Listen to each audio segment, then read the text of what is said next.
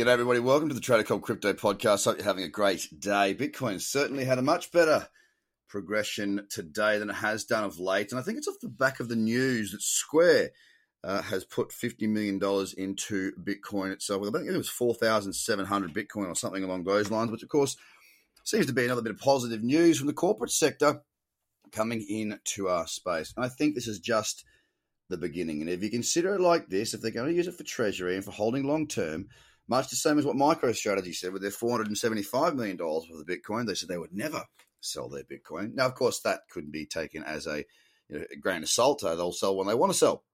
But interestingly, it's another company coming into the space, a very well-recognized company as well.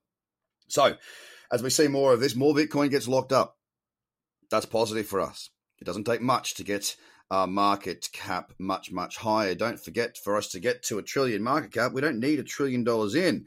We just need to see Bitcoin get snapped up, driving it higher with the liquidity and the amount of Bitcoin that's available at the moment. It won't take too much. So could we be on the verge of another big move? I certainly hope so. Geez, it would be nice.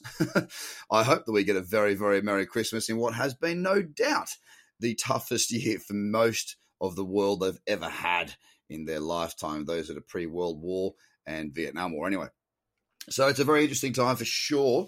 And Bitcoin did react. We are up just shy of 11,000 now, which is cool. It's good. We're at $10,906, up 2% today. So not a massive move, but a move in the right direction nevertheless. 10,200 is still the level for me to get through before, I really see there being some dinosaur type moves, some real big moves.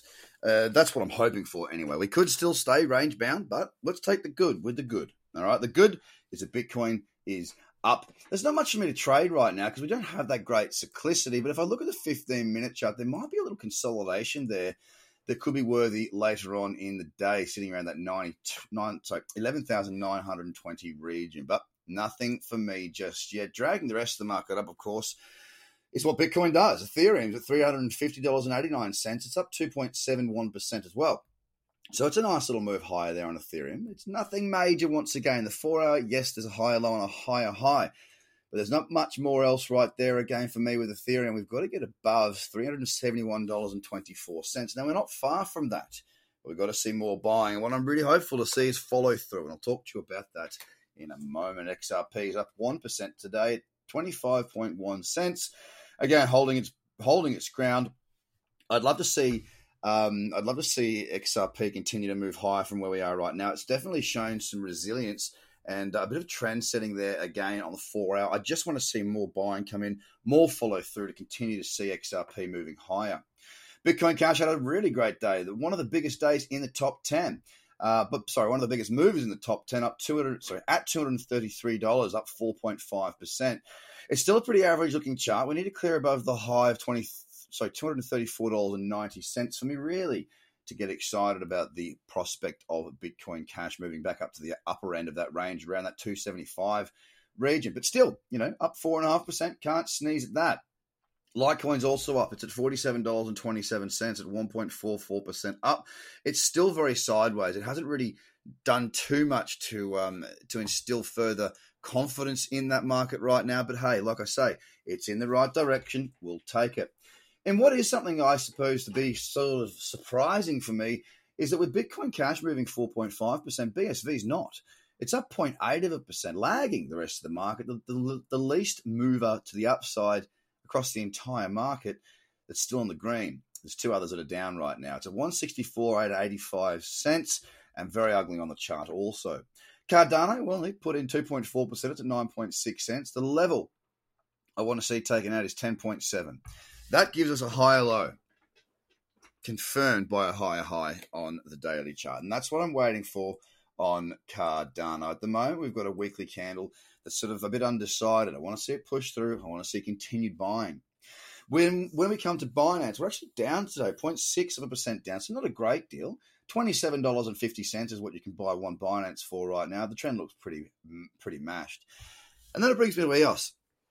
The ugliest chart, the ugly duckling out there, really. It's been a pretty woeful year for EOS. Some wild price action as far as spikes go. Some very, I guess it's really lacked any form of momentum, except for the very start of the year where we saw it run up through January into Feb, and then we saw it run down Feb into March. Since then, we've been very, very sideways, and it has been quite an ugly-looking market. Nothing's changed on EOS. We're at $2.61, and we're currently down 1% on the day. Very ugly chart, EOS. Now, Link, let's bring it to the last in the top 10. It might not be in the top 10 anymore, but this is the top 10 that I can trade. Link's at $9.53. It's up 6.24%, so it's had the best day of the top 10. That's pretty common for Link. It has the biggest ups and the biggest downs. It's becoming what BSV was in the sense that it's the most volatile of the top 10.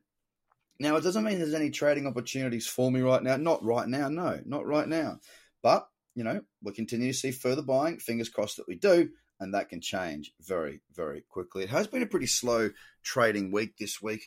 The highlight's really been a trade on Dragon Perp on FTX, and it was a good short. It's moved well, and profits have been made. Don't forget, I said it yesterday as well, trading's about focusing on when the money's to be made.